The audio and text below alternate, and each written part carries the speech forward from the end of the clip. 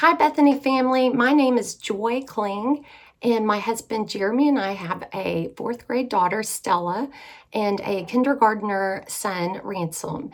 And we just love our Bethany church home and have been attending for several years now, and both of our kids went to Bethany school. And when Pastor Sherry recently asked me if we'd be willing to talk about answering a question on how we have experienced God during this pandemic, it was just like a really overwhelming question because there's just so many ways. It was hard for us to sit down and think of like what's the main way that we have experienced God during this time. And my mom gave me a daily scripture calendar when we first moved to Austin in 2000. And I've had it in every one of my kitchens since that time, and I read it daily. And the day that Pastor Sherry asked me this question, I read my scripture for that day, and it just kind of resonated with me. So the devotion that I read that day says, "Lord, you created me and know what's best for my life.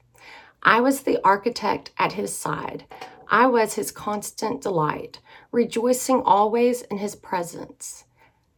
And how happy I was with what he had created, his wide world and all of the human family. And so, my children, listen to me, for happy are all who follow my ways." Proverbs 8:30 through 32.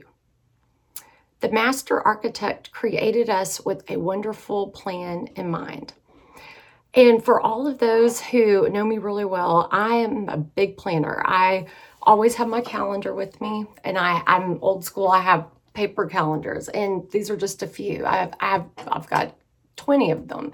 And I like to plan. I like to plan trips. I like to plan camps and lessons and my appointments, doctor's appointments and hair appointments. And, I know what my kids are doing, who's going to be picking them up. And I like a plan. And 2020 certainly showed me that you can plan all you want, but that's just, plans can change. And what we have all experienced is that God's plan for our lives over the past year was far greater than any kind of plan that we could plan ourselves. And we've had to really take a step back and just trust in the Lord that He's going to see us through, and He has. He's been so faithful to our family, and we're just so blessed. And I wish blessings to you and your family during this time. And as we all start